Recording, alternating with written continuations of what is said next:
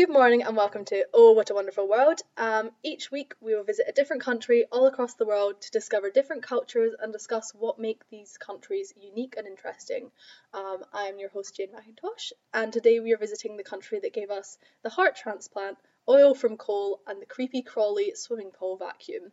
Well, of course, it's South Africa. As per usual, I thought I'd recruit a subject matter expert.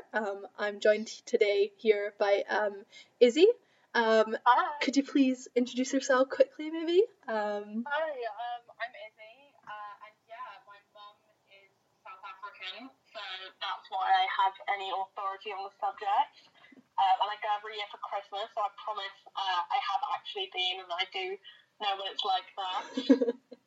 That's good. So you say your mum's South African. Do you have a lot of family over there? Yeah, so my mum has a pretty massive family. My grandma has like 11 sisters. Oh my So goodness. I have a lot of family over there, a lot more over there than I do here. Yeah. So yeah, we go every Christmas to go and visit them and say hi. Okay. And yeah. Are they just from all over the place, or is there a specific part of the country they're from, or? So yeah, my mum was born in Durban and grew up in East London, which is in the Eastern Cape, which is where Nelson Mandela is from. Fun fact there. Kind of similar area. And a lot of my family now kind of live in Cape Town or Joburg, and my parents met in Joburg, which is kind of like central South Africa. Yeah. Yeah. I believe it's the capital. Forgive me if I'm wrong, but. So this is the weird thing about South Africa. There are actually like 3 capitals. Okay. And Joburg should be the capital. Mm-hmm. It's kind of the informal capital, but it's actually not one of the 3. The 3 are Cape Town, Bloemfontein, and Pretoria.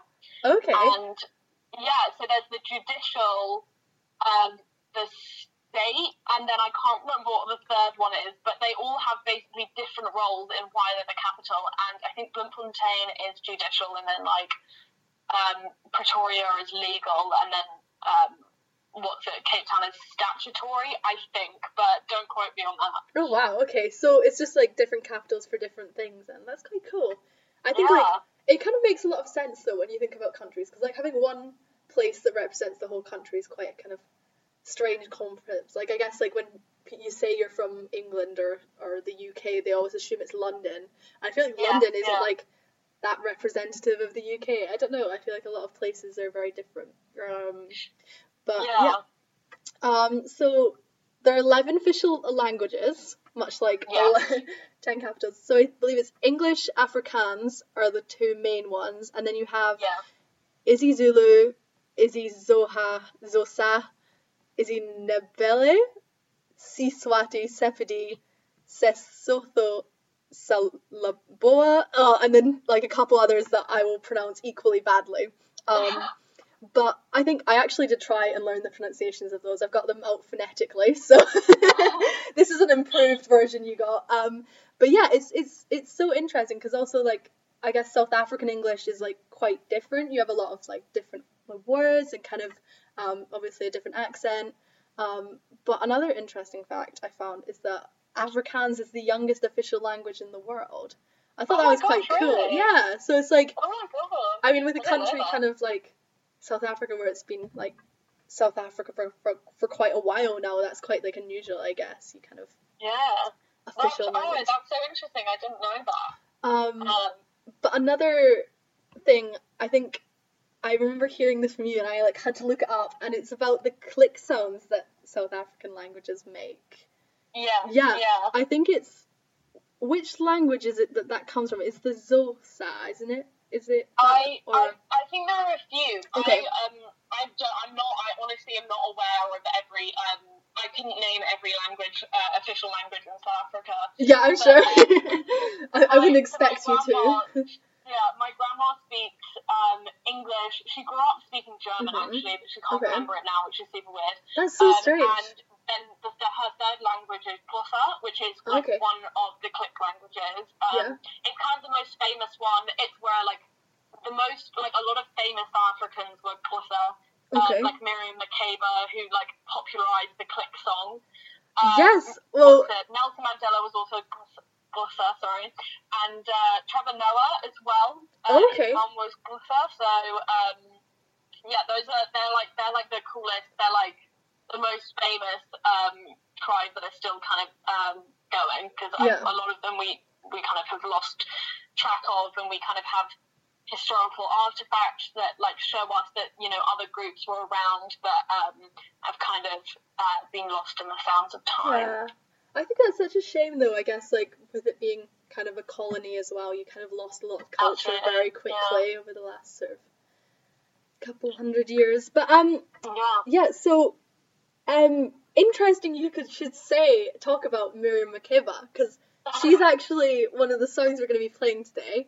Brilliant. So I am not going to attack the pronunciation of the song, but it is what sort of the Western world would call the click song.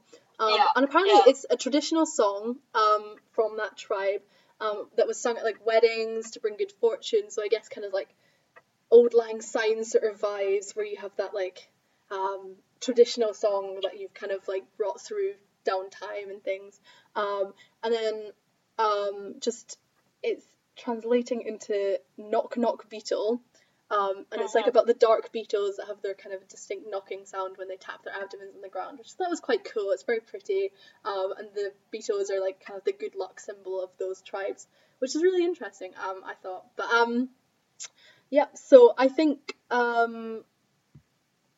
we will play that song next. So it's the click song by Miriam Makeba. In Johannesburg, there is a song that we always sing when a young girl gets married. It's called the click song by the English, because they cannot say Onotwane.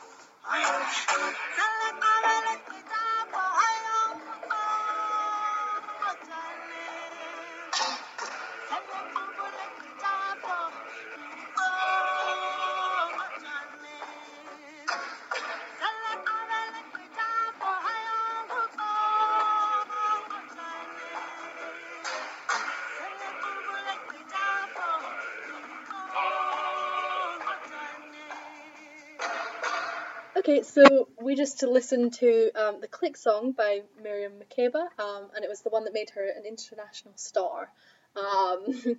So the next topic I have for us is just a bit about kind of the sort of landscape of South Africa, because there's like quite a lot of interesting wildlife that we have going on there. I think, well, I mean, when I've been to South Africa, I went on a school trip. We did went to play hockey, and the boys would play rugby, and I remember the like one place I really wanted to go just before I went was Table Mountain, just because it looks so cool and it's like such a kind of icon of the country. I feel like when you think South Africa, that's what you kind of think in your head, at least that's what I thought. So I just have a little bit about it, if you maybe want to hear. I don't know how much you know about it. Have you ever been, or? Yeah, so I've been up a few times, because we go whenever we go to Cape Town, which is like usually once a year. So I have been a few times. Mm-hmm. I don't know much about the actual natural history. Like, I only know the kind of cereal box facts, like, oh, it's like one of the 7 natural wonders of the world and everything. Yeah. But I don't actually know anything about how it was created or anything like that. Yeah, I think it's really interesting, actually. I think it's like, when you look at it though, it's only a table from one view. Is that like, I don't know if you've seen it. I've only ever seen it from the front, but like, I think that's quite cool. That you kind of only like see it from one angle. It's quite special, I guess. And like, it looks so unusual. But another like one of the cool phenomenon that I liked about it was the kind of like the cloud that you get on it, known as the tablecloth. Because it's just very like ethereal and like quite magical, and it's like a special place. But yeah, it's called like Haurikagwago. Apologies for the translation, but it's like, it means the mountain in the sea, or like the sea mountain. I guess that's because of its like proximity to like Cape Town and the beach around there. I guess it's like very picturesque. And like, obviously why it's got its name, it's kind of clear. But one of the things I found so interesting is it's so old. I think like it's 260 million years old, so it's like older than the Andes and the Alps. You have like the Rockies and the Himalayas as well. Like it's just this like kind of like a natural wonder, like you say, like one of the 7 wonders of the world. Like, it's just quite iconic.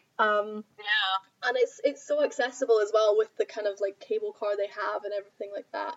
But I think one of the like things that really struck me was like, it's just insane number of like wildlife species and everything you have there, because I think they have more flora and fauna species on Table Mountain than we have in the whole of the UK. So it's just like, it just goes to show you that like the biodiversity is just insane out there. Hello? Hello? Oh yeah, you're still there. Okay. So that was just so yeah, there's like 1,500 species of plant, and like several hundred species of daisy. So it's just like one of the natural kind of like, it's just insane, in my view at least. But I kind of wonder, like, with the tourism that they get around there, whether that's maybe having an impact. Because I remember when we went, it's like, it's so busy. There's hundreds of cable cars going up a year, and I think like that's just it. You can't have that going on year and then not get anything happening, I guess. And it's due to like how it's built. That's like a real issue that kind of you need to think about. Because I remember like, I wonder if it's maybe worth like closing it for some of the year, or something like that, just to kind of prevent this, like, the erosion that happens. But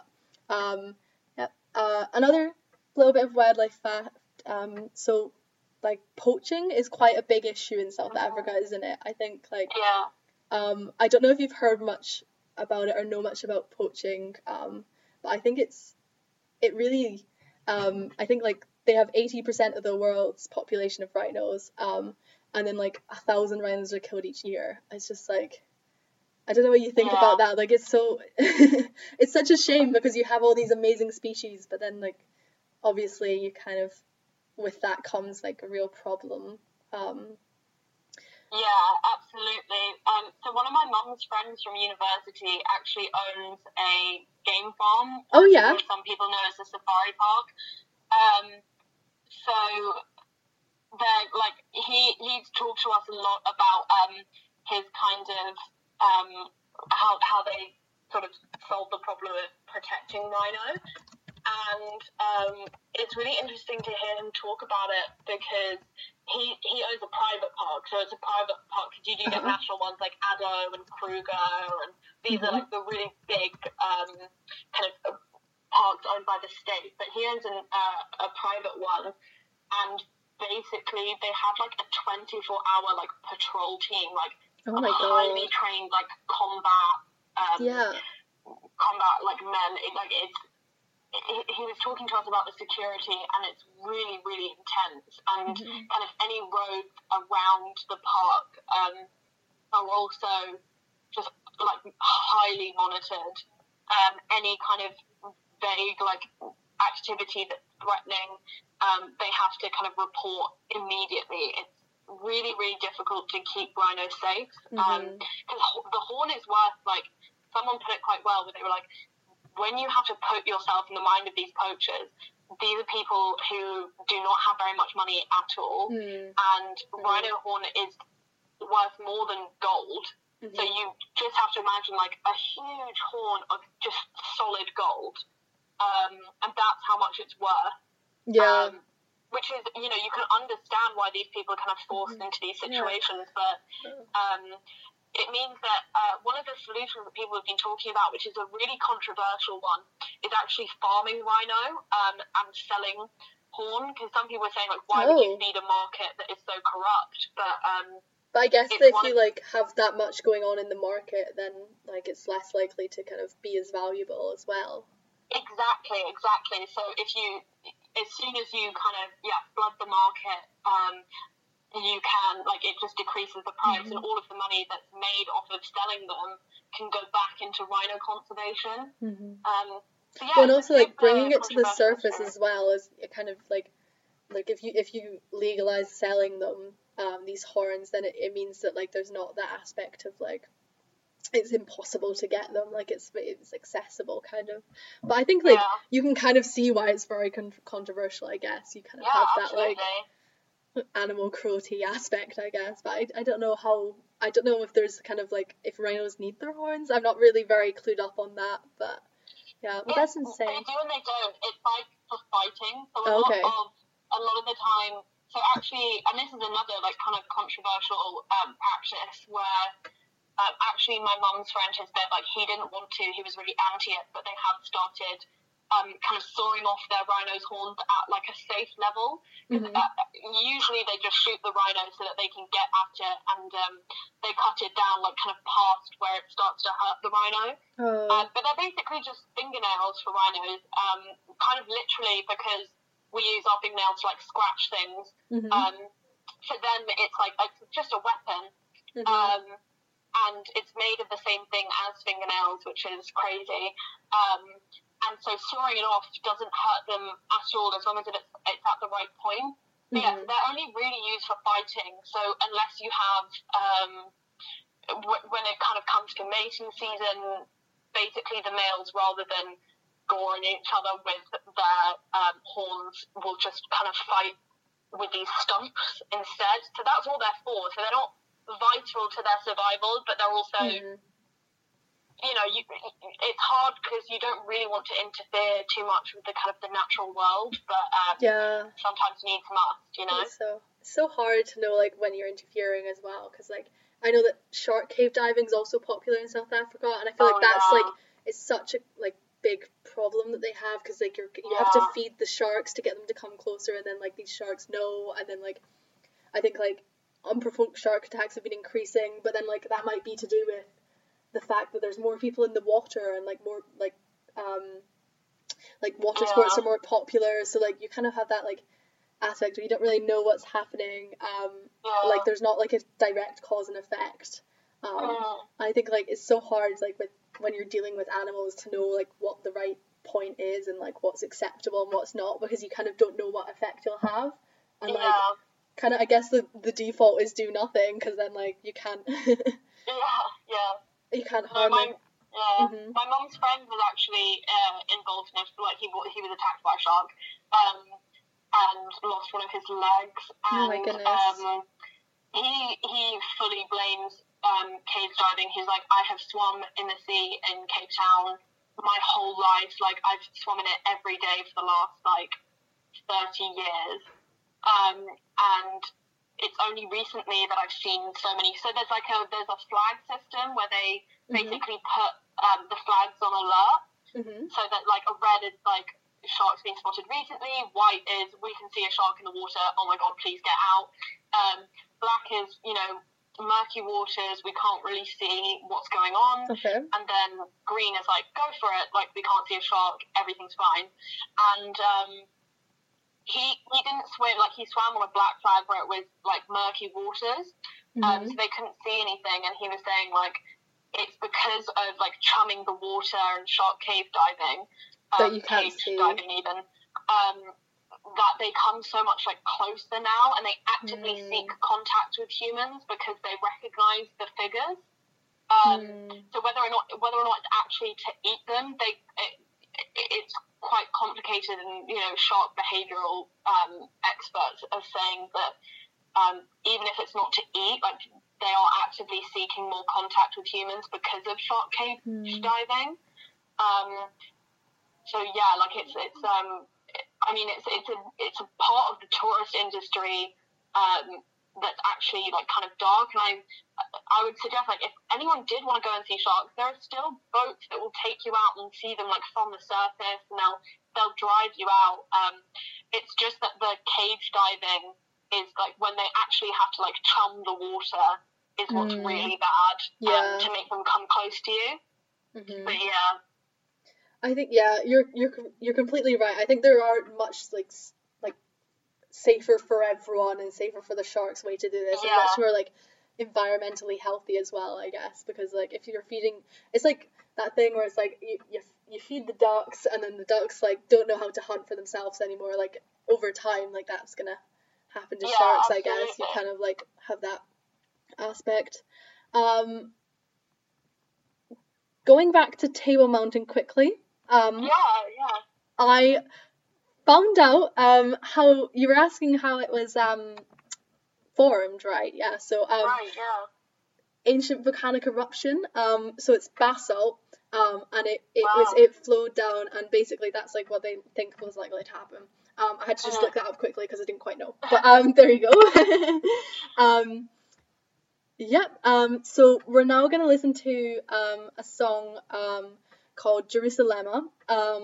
It's like quite a popular song like all across the world.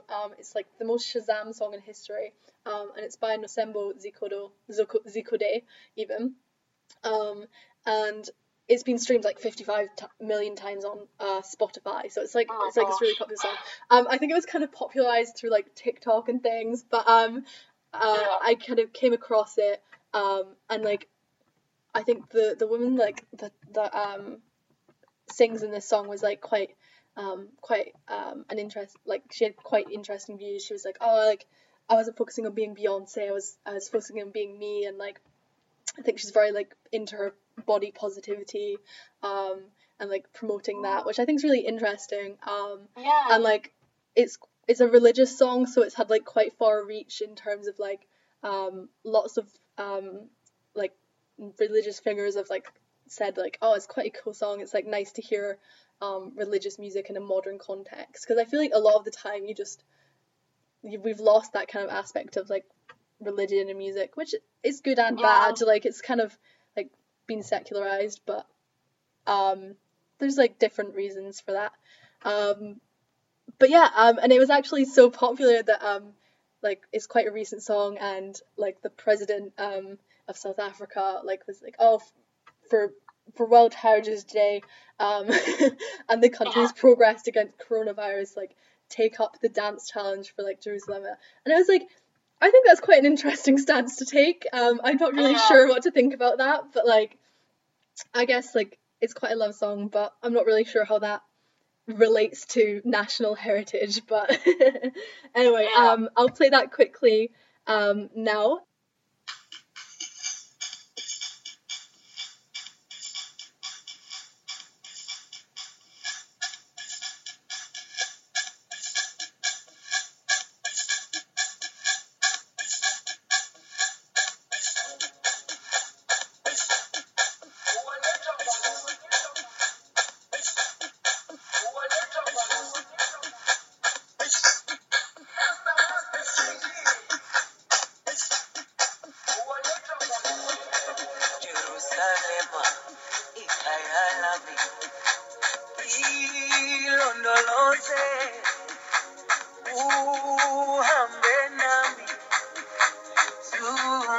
ngishilana Jerusalema ikayalami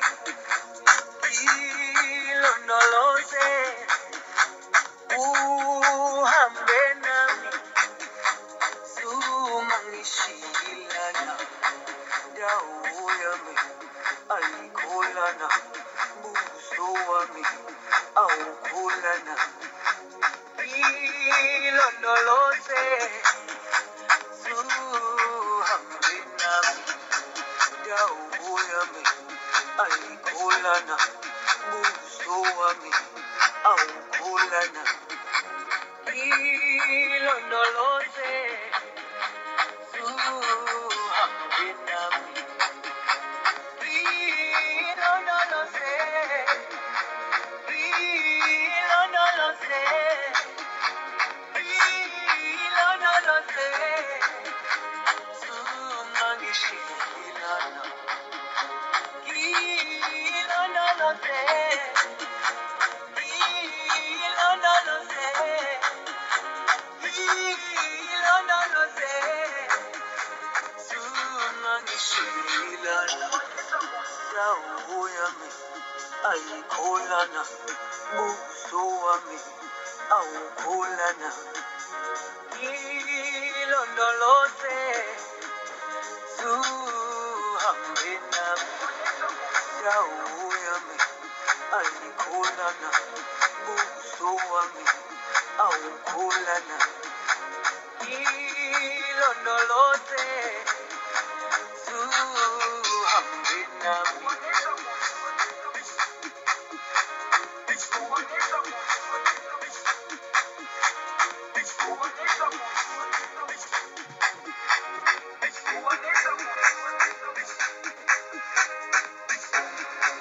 Jerusalema ikayalami ilondoloze uhambe nami zuma ngishilana Jerusalema ikayalami ilondoloze uhambe nami zuma ngishilana Okay. So that was Jerusalema. When I went to South Africa, I tried like what I would consider an interesting food. It was like ostrich burgers. And I don't know if you have you ever. I know you're vegetarian, but I was wondering if you know any. Now, but I have had them. Yeah. What did you think of them? Well, I like when I did eat meat, like I loved meat. And it's like meat in South Africa is like, I mean, being vegetarian isn't a thing. Yeah. Like, vegetables is chicken. So ostrich is a really popular meat. Like ostrich farmers have been around for ages, and that's partly for the eggs because the shells are quite desirable, and also like you can basically feed a whole family off of one egg. Oh my goodness. Because they're huge. And ostrich feathers also like really useful, but the ostrich meat itself is like basically like a really healthy, like it tastes like red meat, but it's kind of like healthy like chicken. It kind of reminded me of like, you know, like turkey burgers, like that sort of vibe where it's like healthier alternatives to red meat. But yeah, it was really cool. Like kind of, I guess like that's something you wouldn't really think of, and like it didn't really taste like, it tastes kind of gamey to me. But yeah, I think also you have like braais. I think like you're talking about like the kind of huge meaty barbecues that you get in South Africa, and like have you ever been to one? Is it like interesting to kind of see what they cook and things? Or so whenever we go for like on Christmas we'll have a braai. Like on Christmas Eve we'll do like a more kind of what looks more like a meal, like roast meal. But on actual Christmas Day, like we'll have like a full braai, and every time you have like a family gathering, like I mean, usually braais are like minimum 30 plus, so oh my goodness, you just get like a lot of people kind of around these braais. So it does make sense at that point to like the sheer amount of meat on these barbecues, like, is crazy. Oh yeah, like braai is barbecue for anyone that doesn't know, like, the word's kind of gotten a bit more international in the past few years, so usually people know what I'm talking about. But yeah, definitely, like, every time I go, like, it's basically the way that families kind of meet. It's the equivalent of a Sunday roast here, I think, basically. That's so cool. I feel like that's, like, such an interesting, like, cultural difference, I guess, like, because, like, barbecues are, like, very much, like, a summer thing for us, but I guess, like, do you have them year-round, or is it, like, kind of, like... I mean, pretty much, yeah, like, there's not really, like, a season that you wouldn't, like, braai, like, just because it's also, like, hot most of the time in South Africa, like, my grandma will complain to me when it gets to 30, and I'll be like, okay, I, like, really have no sympathy for you, because it's like, summer here at 13 degrees. Yeah. So great. But yeah, so, especially because, like, winter here is South Africa's summer, because it's obviously the southern hemisphere. So yeah, braaiing, like, is an all year round thing, for sure. Another thing, like, I think, like, cured meats as well are, like, quite big there. You have, like, biltong, which is, like, cured meat, kind of like beef jerky sort of thing. But it can also be made from springbok, which I thought was quite cool. You have, like, because springbok are, like, kind of antelope-y, like, animals, aren't they? Have you ever seen one before? Are they, like, cool? So I've been really, really lucky to kind of see a lot of, like, South African wildlife. My mum's, like, very interested in what she calls it the bush, like, it's basically, like, the countryside in South Africa, like, the wild. So we've always, like, gone to the bush to kind of, like, look at, be able to, like, see animals, and springbok are kind of, like, weeds. They're everywhere, especially in game parks, like, they just breed like rabbits. Oh my goodness. Which is why it's quite a popular meat to actually eat. Because it's just kind of game, you just get them around, and you get them kind of, they're like deer sometimes, where you just get them wild, like, all over the place, but, yeah, they're very, very cute, and they really do, like, spring. They're very sweet, and, like, real life, they're like the rabbit equivalent of deer. They're so adorable. Oh, that's so nice. I want to see one now. Honestly, if anyone ever, like, gets the chance, it's, like, such a once-in-a-lifetime opportunity, and it's, like, such a privilege to go.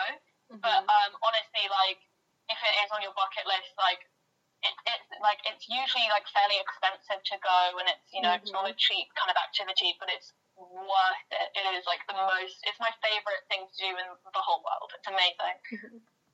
Yeah. So I was wondering if you could maybe tell me, I don't know if you know any other South African dishes, or, like, is there something your grandma makes maybe that you kind of, like, just associate with home? Sorry to put you on the spot a bit. No, I mean, usually people tell me to, like, shut up about South Africa, so it's so fun to, like, actually be asked to talk about it. But no, my grandma, she makes, like, a bit of a variety of food. So they live on the coast. So you have, like, coastal South African food is, like, a little bit different. And so they love, like mussels with cheese on top.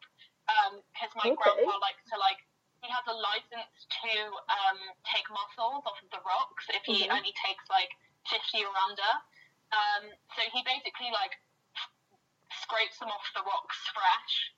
And then dries them, so you don't boil them, you actually put them on the braai. And so, like, when I say we literally, like, braai everything, like, I really do mean it. And then they, like, pop open, and then as that happens, you put, like, cheese on them. And, I mean, when I still ate meat, that was super delicious. And then another kind of South African staple is pap and sus, which is, like, pap is, like, a corned maize meal. It's like mashed potato, but made of maize. And that's, like, a lot of people really don't like it, but I think it's super delicious. And then sus is, like, it's kind of like tomato-y. It's kind of like bolognese, but, like, without any meat. And it's just kind of like a staple meal because it's super cheap to make, so a lot of people kind of eat that. And yeah, we love potjies as well, which are like kind of like stews, but you put them in like this cauldron, and then you put them over the fire. So again, like egg on the braai, it's always on the braai. Yeah. So yeah, you put like this. It literally looks like a cauldron. If you look up a potjie pot, it is like a witch's cauldron. It's really cool. And then you just put all of your like chopped veg, and usually it's oxtail. But whenever they make it vegetarian, we do like chickpeas and like other kind of fun stuff. And then that just kind of slow cooks for hours, and then in the evening you scoop it out and eat it, and it's really delicious. That sounds absolutely amazing. Yeah. So that was like a kind of more Afrikaans one, because there's a bit of a variety, because like pap and sis is a lot more closer, and then you get something like bobotie, which is like kind of cake Malay. Because there's all kinds. This is the thing that people don't really know. Like, people think it's just kind of Dutch and like Southern African influences in South Africa, but there's also like a massive Indonesian community that have been there for hundreds of years, who now kind of identify as a Cape Malay, the Cape Malaysian, and also Indian. Like, the largest population of people living outside of India, I think, are in Durban.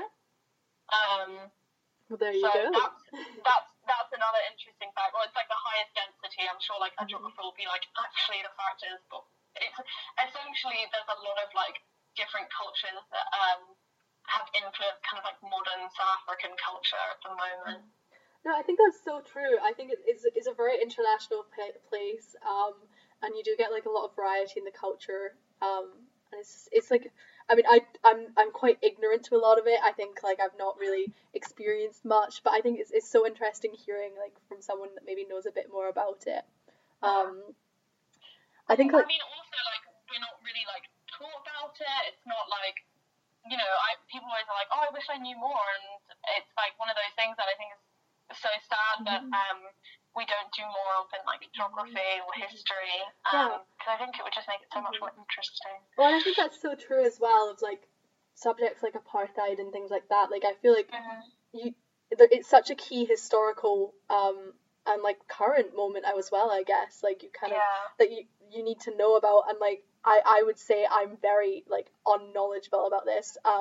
But then I've never had the like privilege of being taught about it, and I think that like it's something that I need to like work on. But I think that also like in general we should be more like conscious of this sort of subject, because it's quite taboo still to talk about, and like it's hard to know when's appropriate, and like how to kind of ask about it, I guess, even.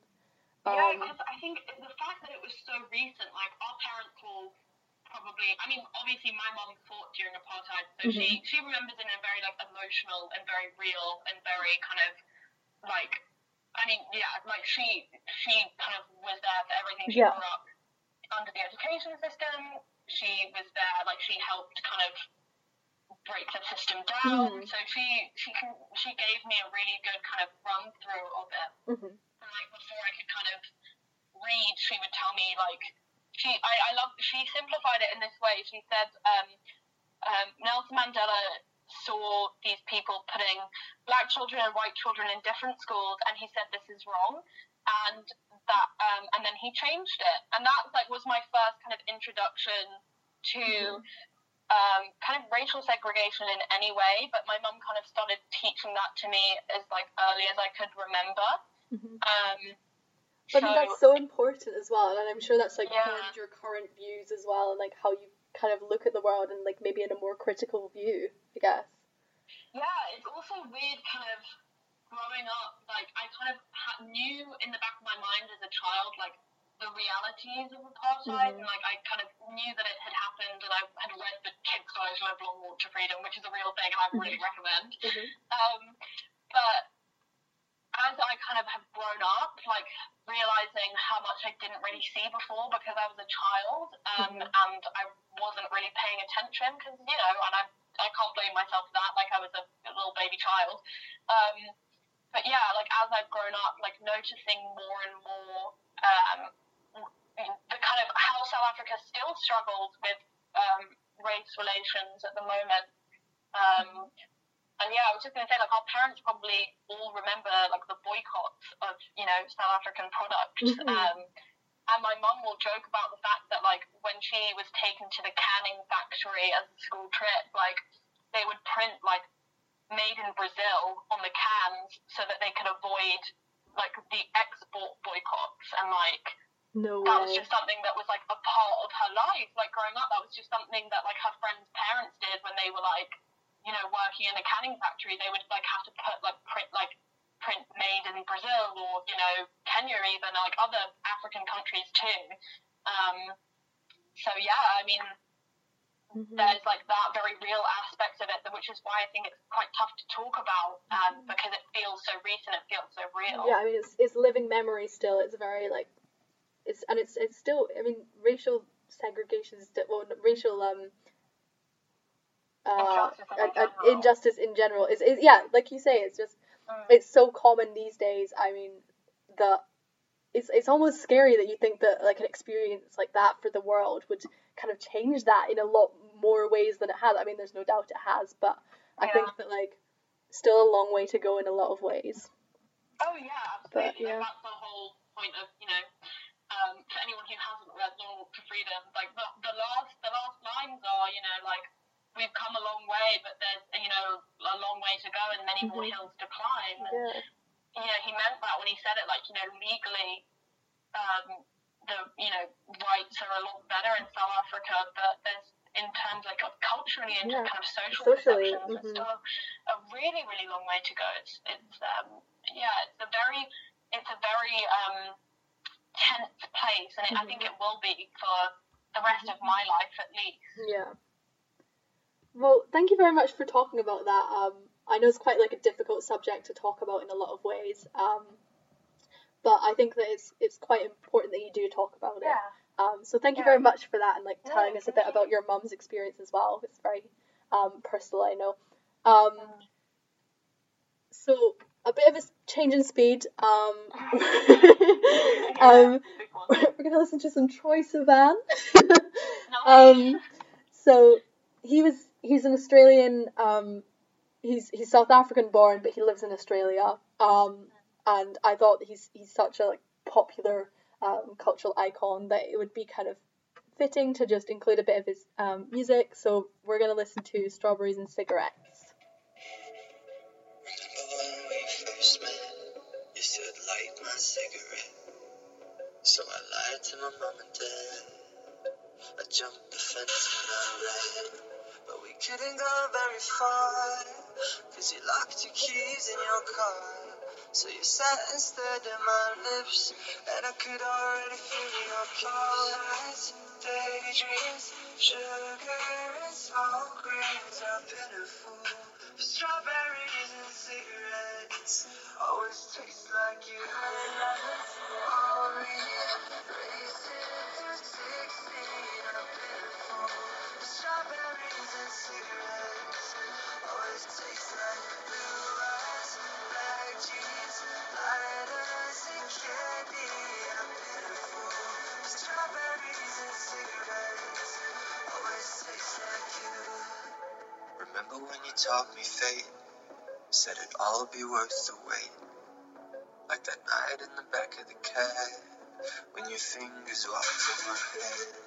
Next day, nothing on my phone, but I can still smell you on my clothes. I was hoping that things would change, but we went right back to your game. Nights, daydreams, sugar and smoke rings are pitiful.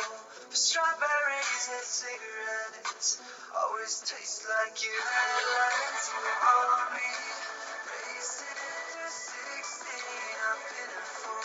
Strawberries and cigarettes always taste like blue eyes, black jeans, lighters and candy. I'm pitiful. Strawberries and cigarettes always taste like you. And even if I run away, give my heart a holiday, still strawberries and cigarettes always taste like you. You always leave me wanting more. I can't shake my hunger for strawberries and cigarettes. Always taste like you.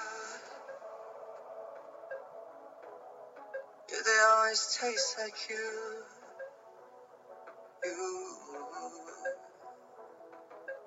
Long nights, daydreams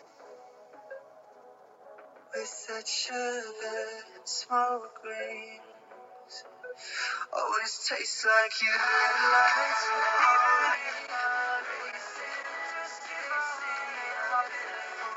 strawberries and cigarettes. Always tastes like blue eyes, light jeans, white as the candy I'm in for. Strawberries and cigarettes. Always tastes like you. Okay, so that was Strawberries and Cigarettes by Troye Sivan.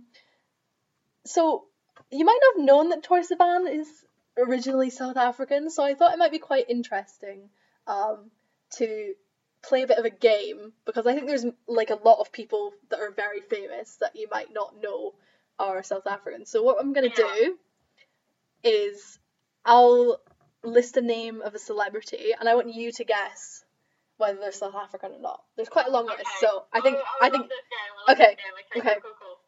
I feel like there's some you'll probably know and some that you might find a bit harder. So we'll start off with Roger Federer. He is South African. Yes. On like his parents' side, one of his parents is definitely South African. Yeah. Perfect. I mean, famous tennis player. I feel like you kind of. I mean, I guess like it's maybe a bit more known that he's South African, but you get that. Yeah. You have Sasha Pietras. She's like Alison De Laurentiis in Pretty Little Liars. Oh my gosh. I don't know.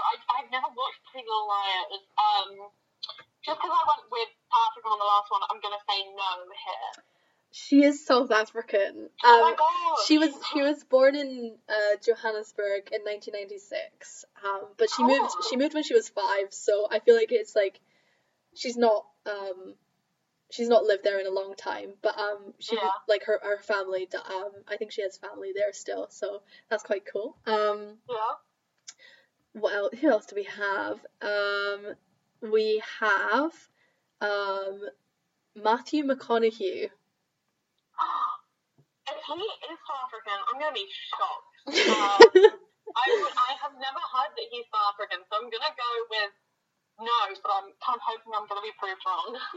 No, I'm afraid he's not. I think everyone would want him to be like their own, you know? Kind of a bit of a heartthrob. Right, so we have next one, J.R.R. Tolkien. Oh, I know that he is. You do? He grew up in Bloemfontein. Yeah, you're so right. Yeah. Oh my god, no, it completely shocked me actually. How do you know that do you just like something you know, I guess, or? Yeah, I mean, obviously, like, English lit, I feel like I've got to know who Tolkien is. Yeah. And, also, my mum, and this is actually why, my mum used to go, on her holidays to this place called Hobbiton. Oh my goodness. Which is actually where he based a lot of the scenery of The Lord of the Rings and The Hobbit on. It's called Hogsback, Hobbiton on Hogsback. Oh my goodness. So he would have holidayed in Hogsback, which is basically like this really, really beautiful area of South Africa. It's kind of like the Lake District equivalent of South Africa. That's so nice. Hobbiton. So that's why I know that Tolkien was South African.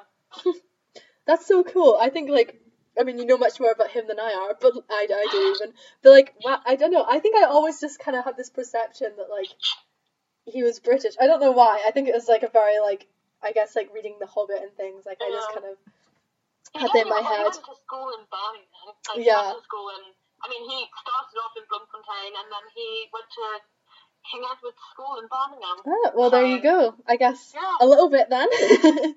The next one is Christian Bale.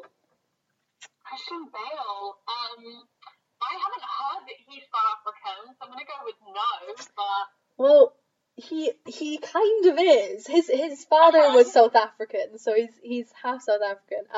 But his dad was like an entrepreneur and animal rights activist born in South Africa. Cool.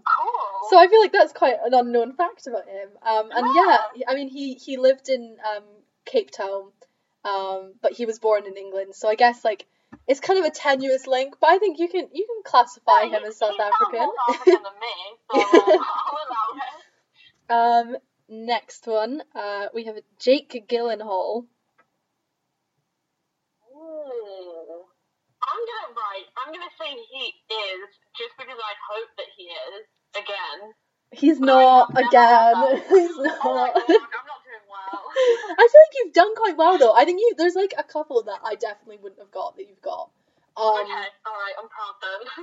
Okay, next one, Jennifer Lawrence. Jennifer Lawrence? Oh my gosh. I'm gonna go with no. Yeah, no, good one. I feel like, Okay. yeah, that's one in your corner there. Madeline Petch. So she's like the one that played the ginger one in Riverdale. Oh, okay, yeah, I know her face. I don't know her acting, but I know her face. I think that's so true of so many famous people. Like, you kind of know roughly who they are, but not really. Yeah, I feel like, oh yeah, I've seen you, but I haven't seen you. Seen you, yeah.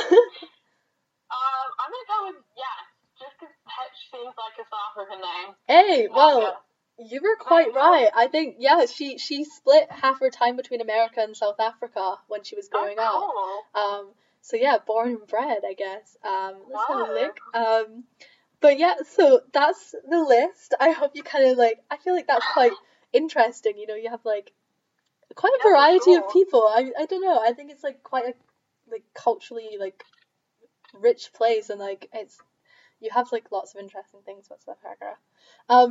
So the last song we're gonna play is a bit of electronic music. I thought I'd kind of try and cover all the bases.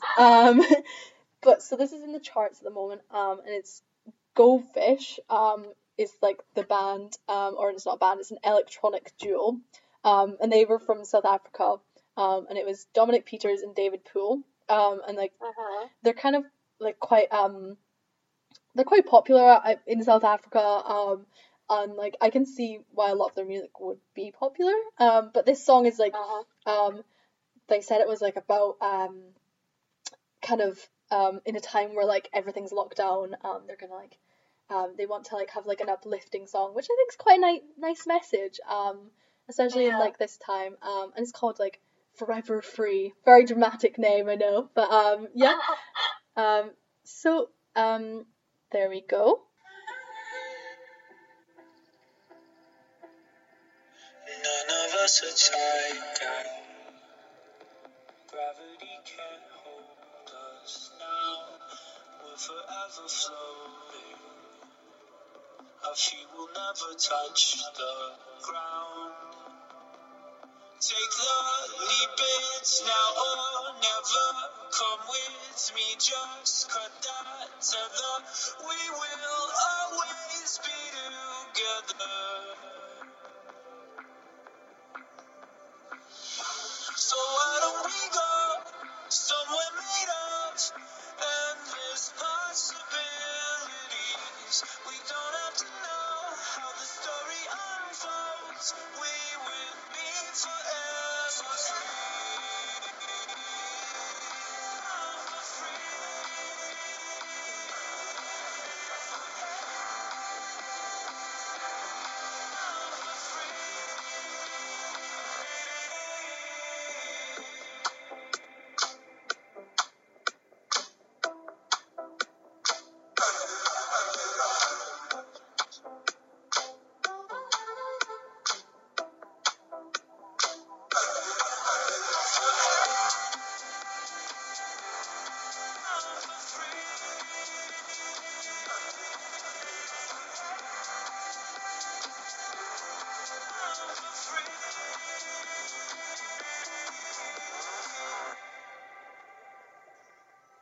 Walking on a wire, feel your faith begin to shake. Suddenly remember, it never held understanding way. All this time trapped in our own minds, we forgot we always could fly. It only takes that strength to try.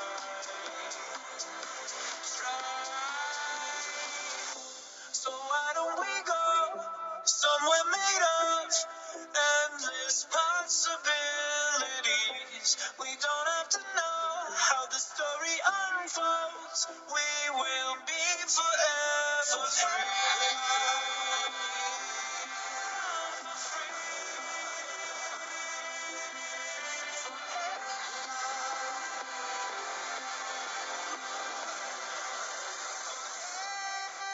Forever free.